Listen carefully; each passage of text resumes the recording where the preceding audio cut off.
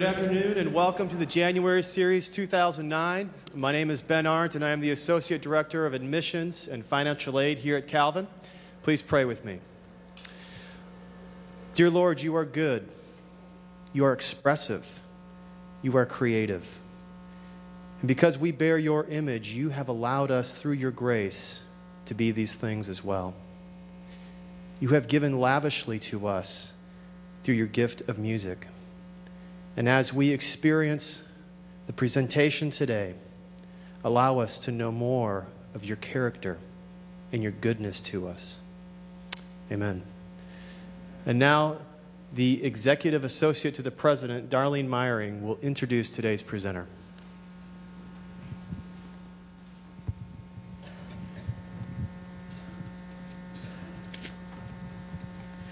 Good afternoon and welcome.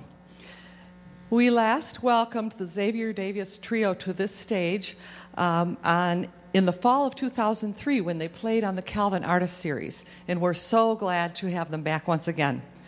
Xavier Davis was born in Grand Rapids to area musicians Dwayne and Kay Davis. When he was 4, Kay began teaching him piano, and in the 3rd grade he began the private study on the trombone. He was a member of the St. Cecilia Junior Orchestra and the Grand Rapids Youth Symphony and attended high school at the Interlochen Arts Academy. It was there that he developed a love for the nuances and language of jazz.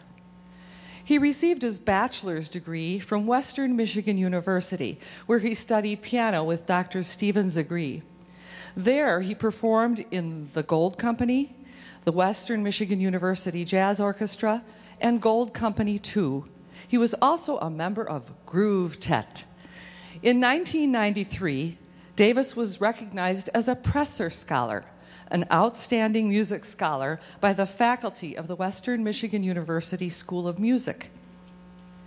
Xavier was named as Outstanding Soloist in the Notre Dame Jazz Festival in 1992 and 1993, and since has continued to stack up prizes, including the Gilmore International Keyboard Festival's Emerging Artists Grant, which first brought him to study in New York City. In his 15 years as part of the New York jazz scene, he has made his mark as a composer, arranger, and jazz pianist, and has worked and recorded with jazz greats such as the late Betty Carter, Regina Carter, Tom Harrell, Freddie Hubbard, Wynton Marsalis, and a host of others. During the 1999-2000 season, he served as musical director for the Boys Choir of Harlem.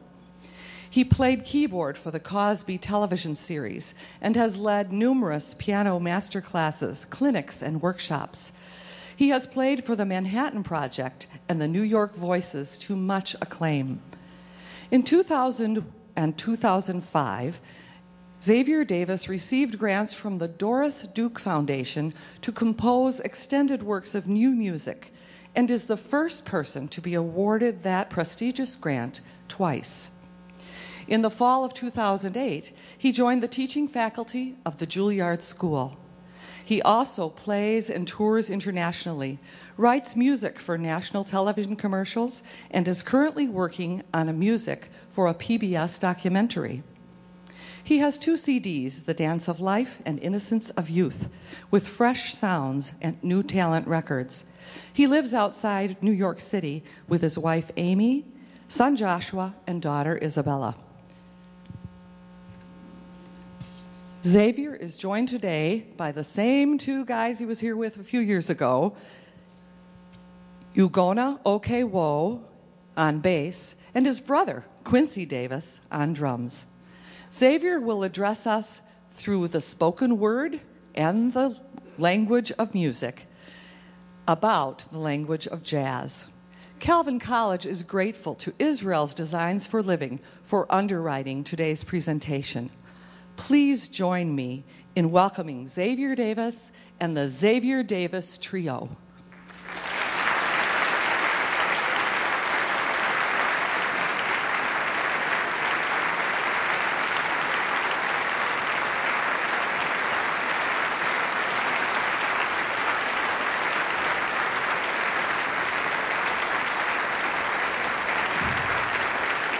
very much.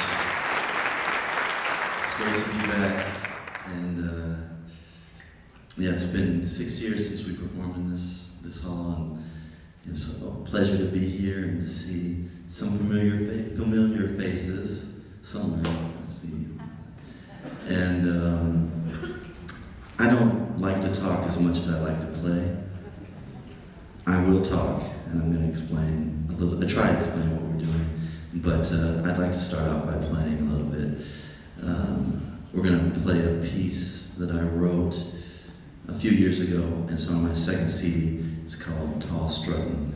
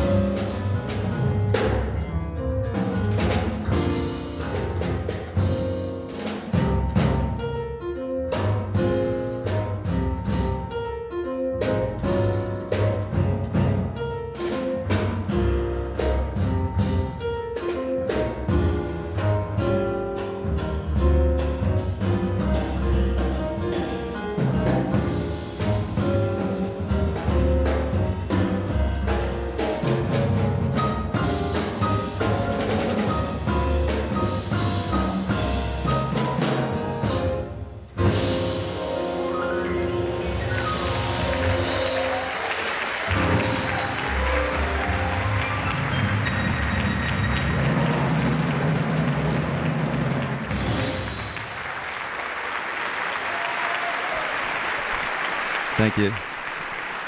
Thank you very much. Tall strutting. Please keep your hands together for Quincy Davis on the drums.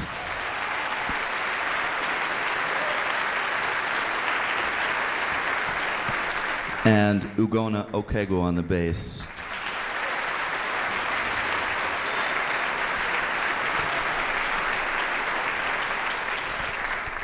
So what are we doing up here?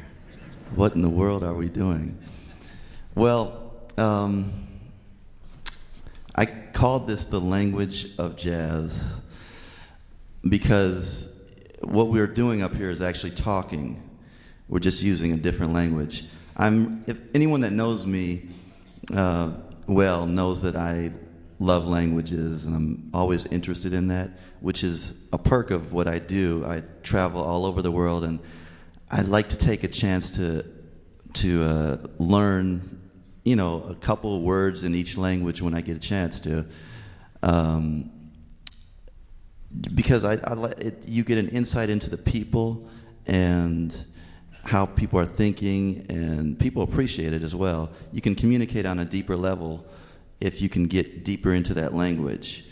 And so we're communicating in what we'll call the language of jazz, which has a very rich history, and it's from this country. And there are a lot of things, I guess, if I were to just speak to you. What's your name?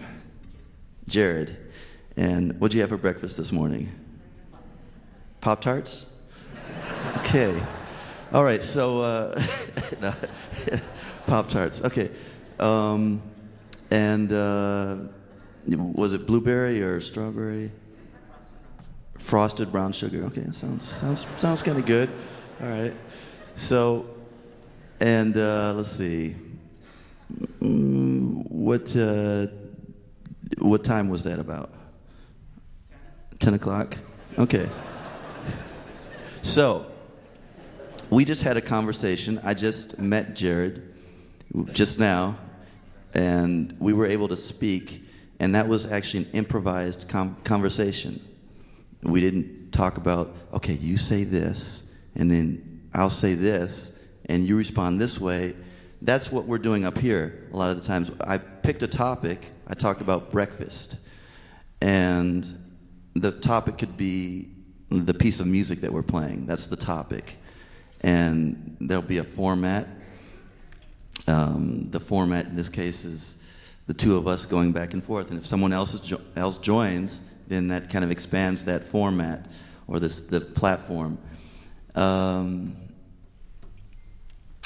So the reason we're able to have this conversation is because we both speak English, and we're familiar with not only the language, but the nuances of the language. Like, if he responded to a question, if I said, do you like Pop-Tarts? And he said, mm-hmm. He didn't use a word, but I still would understand that. There are a lot of nuances that we have in language that enable us to get into a deeper understanding beyond just vocabulary and grammar. And we're kind of expanding on that up on stage with just the sounds that we hear. If I say, that's a sound that there's no grammar, that's not grammatically correct or incorrect. It's just a sound, but still part of our language. And that's really the beginnings of jazz. We're improvising, and we have a common language. I'll talk more about it later, but I just want to give you an idea so you know what to listen for and to watch for when we're up here. We do have music, which is the subject, a piece of music. I'll say, we just played Tall Struttin'. So that was, it was a piece that, over the solos, it became what's called a 24-bar blues. So the format kept repeating, and Ugonna first took a solo, and he had some things to say about Tall Struttin', whatever, and Pop-Tarts. Really? Actually, 15 years ago, I didn't know what those were. Ogona is originally from Germany. He just said 15 years ago he didn't know what that was, so now he knows what Pop-Tarts are. And speaking of that, I have to say this. I'm proud of him. I've known him since '97. We started working with Tom Harrell together, and he moved to the United States from Germany in 1989. So he's been here for a long time. And as of, I don't know, about 10 days ago or something, he has become a United States citizen. So.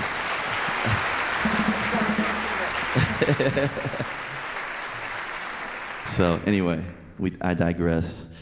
I'd like to play something else. And as you're listening to us, just think about some of the things that I was just talking about. And if you have questions, feel free anytime. I mean, I'll have a formal question and answer at the end, the last 10, 15 minutes. But I'm open to, I don't know how familiar you guys are with jazz or what kind of questions you have, so I'm here for you. Let's play, we're going to play a piece by my brother, a drummer that writes music. He's actually pretty good. He's very good. I featured this on my second CD, and this one is called The Day Will Come.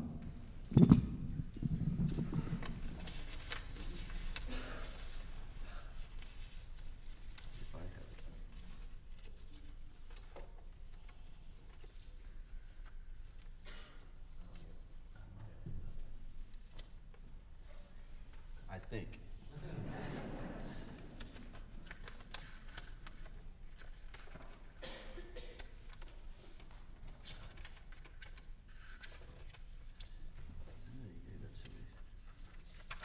This is another part of jazz, disorganization.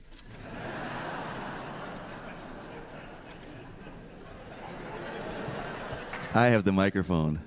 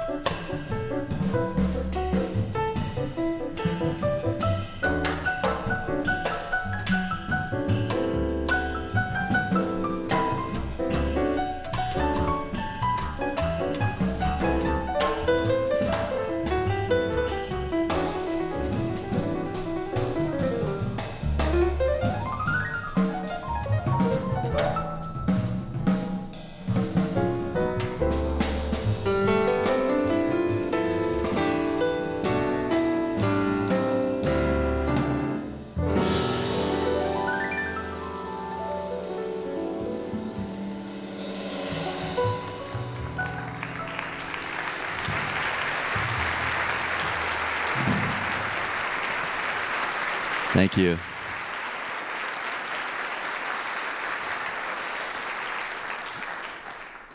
So, I've thought a little bit about, and these are just my opinions about these things. So, this is one person, and take it or leave it. Add it to your list of stuff you heard. But I've thought about how jazz, the language of jazz, came about, and it's really, it's hard to figure out. I mean, how does any language come? When I was in Finland, the first time I went to Finland, I said, where's this language from? How does it, it's not like any of the countries that are near it. It's not like a Scandinavian language. It's not like Russian, which is on the other side. It's kind of, it's like, so the origin of languages is really an interesting thing. And so the language of jazz, we know somewhat the history of jazz, we know that it's basically it's come out of the African American experience, although anyone can play it, and anyone who wants to take the time and energy to learn it and be committed to it can play this music because it's an American art form. But understanding where it's come from is very important to being true to that tradition and helping it move forward. So knowing that, I thought about, just the people that it came from, how African Americans have the language, the dialects that are in the African American community, how that has brought itself into jazz. And so I guess going way back to when there were slaves, and they weren't allowed to use their native tongues, and they had to learn to speak English, but they didn't learn in a classroom setting, so there are a couple things that led to the way that the language was spoken back then, that it wasn't taught in a formal setting, and also that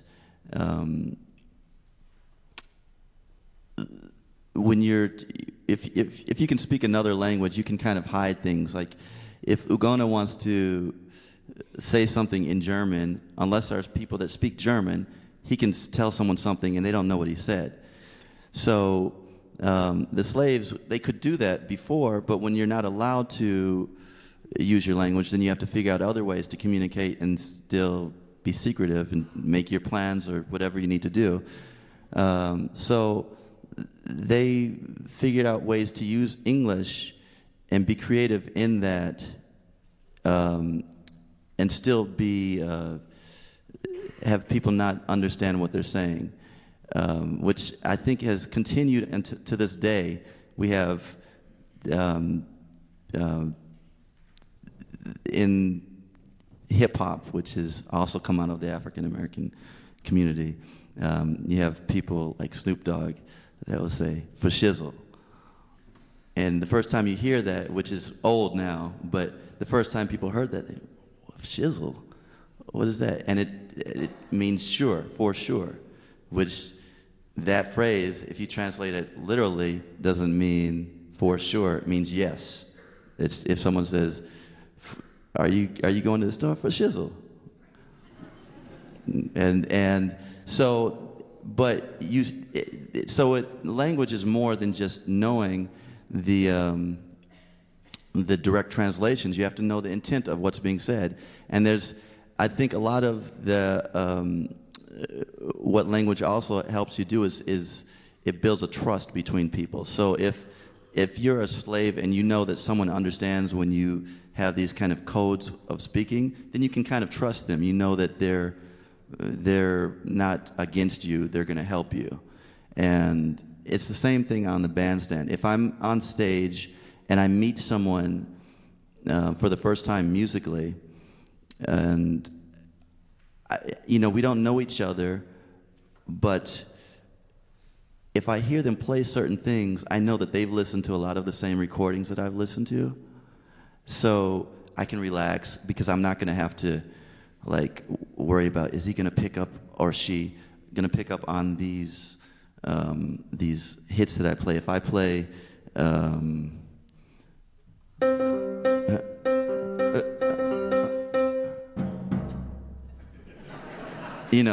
which is just a little phrase that you often hear. And there's a lot of little things like that because it really is a language, and it's something that the more you listen to it, the more you're going to hear things over and over. Just like the way we learned English, you hear things over and over. You hear your name over and over. Oh, that must be my name, because every time they say it, they look at me, And so learning jazz is very similar to learning any spoken language. I don't know. I'm kind of just. These are my thoughts. They're, just. Do you have any questions about or any ideas, disagreements, or agreements, or anything. Any questions about like what we've done so far, or what we're thinking or aren't thinking? Yeah. Well, parts of, I thought I heard a few phrases from maybe Herbie Hancock influence of Tell Me a Time Story in that solo. Yeah, exactly. Yeah, I agree. That's the composer side.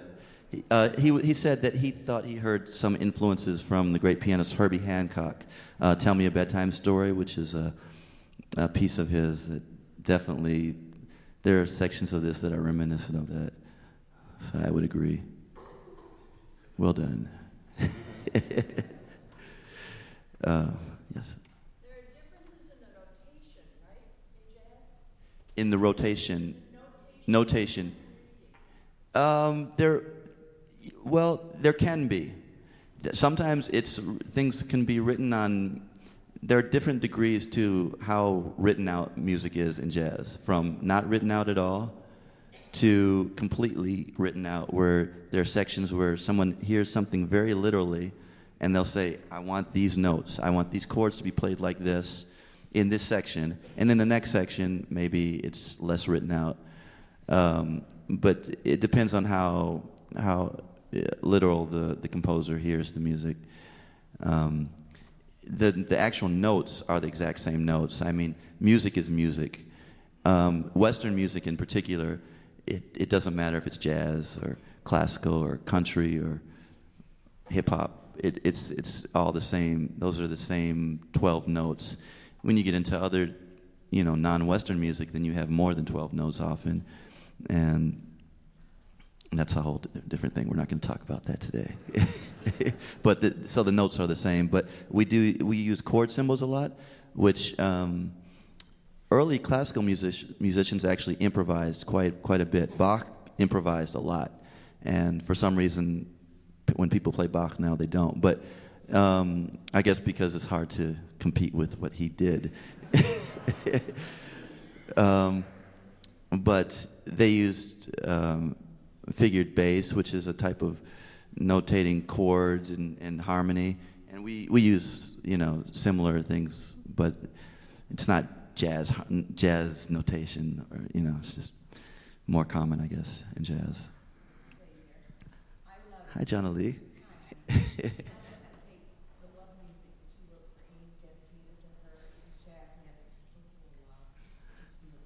Oh, thank you. She mentioned a piece that I wrote for my wife. Maybe we'll play. I wrote a piece. I've written a few pieces for my wife. I wrote one actually last year that I played, and I'll play that. It's called "For the Love of Amy." Her parents are here up there.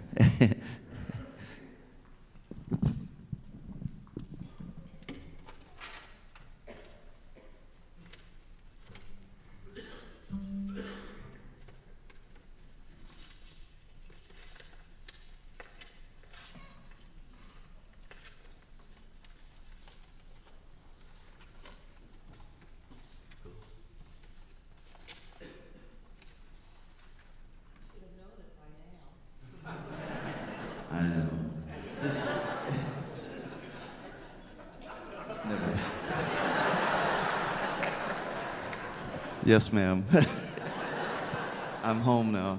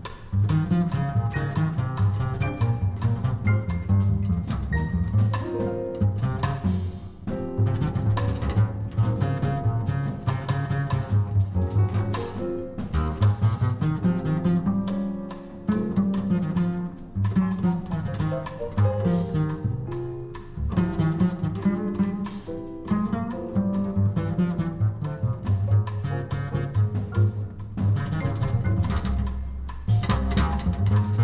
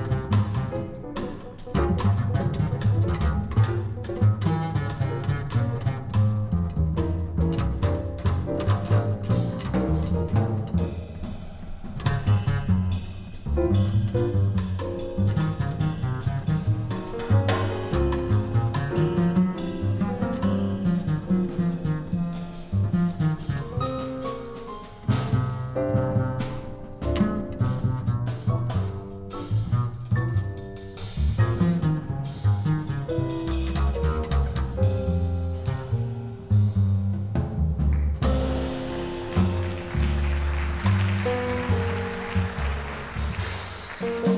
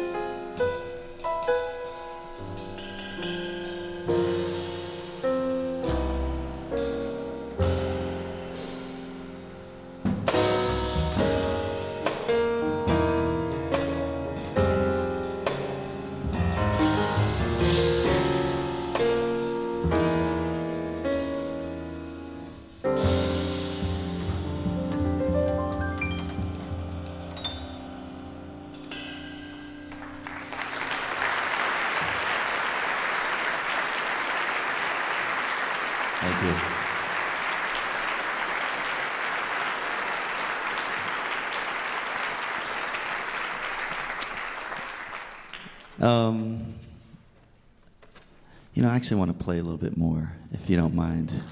Okay.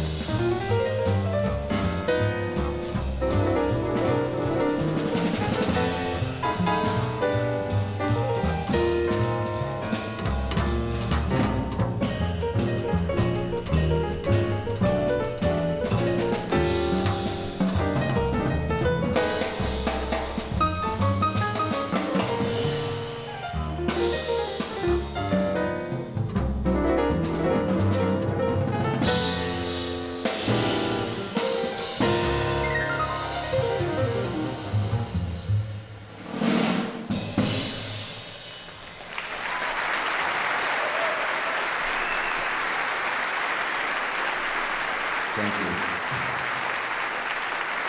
That was a piece by the great Thelonious Monk, and that one is called 4 in 1. And it's a little quirky, fun tune. Now I'd like to go into a more formal question and answer, I guess. I have a question here. Would you please use the microphones at the back if you have a question so that our remote sites can also hear the questions? Just step off to the side. There's some up in this balcony and some right behind here.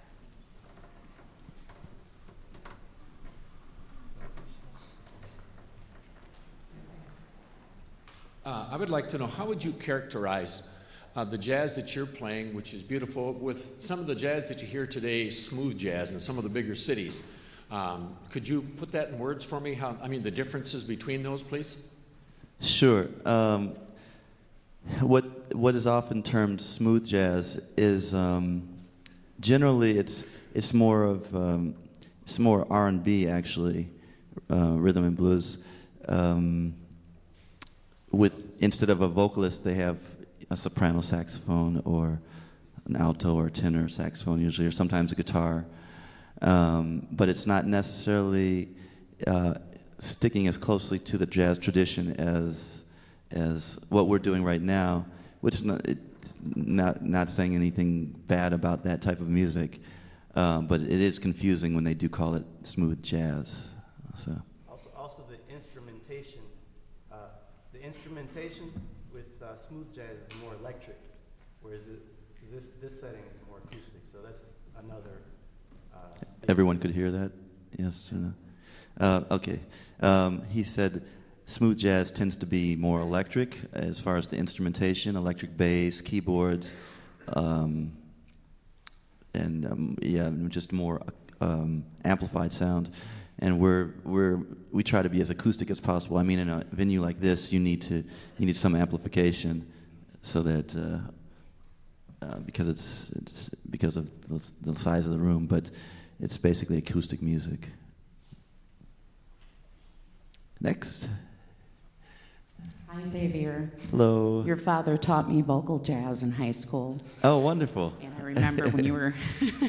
Anyway, question. My dad played John Coltrane, Charlie Parker, since all through the house, every day, all day.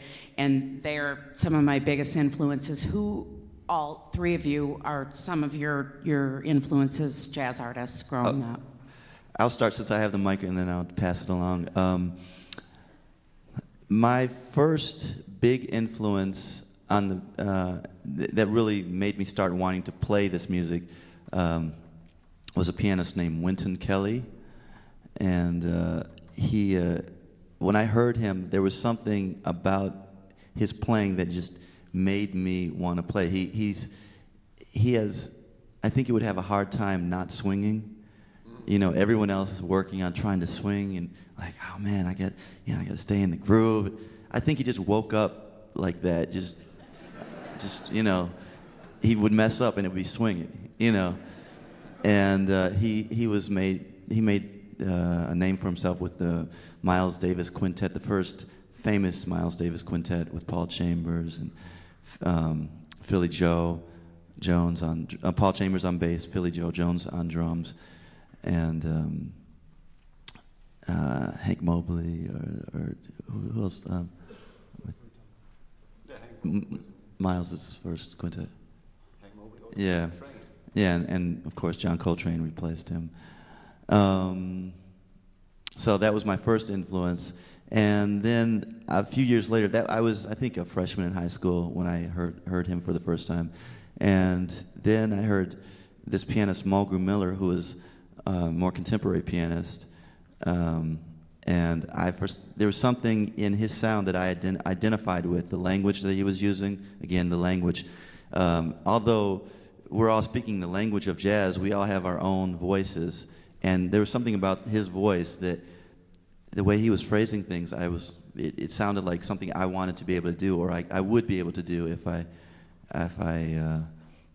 were at his level. And so those were my first two. And then everyone else, I mean, when you're young, every week you have a new favorite pianist or new musician. Oh, okay. I guess I have more of a comment than a question. Mm-hmm. I just think it's very, I think we're all very blessed to have you here today. And well, thank you very much. I'm blessed to be here. And I'm sure many jazz lovers, including myself, are deeply saddened by the loss of Freddie Hubbard recently. And I think it's just a great pleasure to have you here today and to be able to witness someone who's played with one of the greats. Oh, yeah, Freddie Hubbard, he although, in his later years, his chops, he was having problems with his lips. He had brought us so much music over the years that just to be on the same stage with him, there was something about, when you're on stage with someone like that, you can feel the history of jazz, and it's hard to not. You want to play the best. You want to keep moving it forward. You don't want to drop the ball. So definitely, Freddie Hubbard was a great influence. And I mean, of not just all the trumpet players that have listened to him, but just all the musicians around. I don't know, you guys. Any words? Yeah. Oh, I guess our time is up. Thank you very much. I want to thank Christy Potter and the series for bringing us, and it's been a pleasure. Thank you for being a wonderful audience.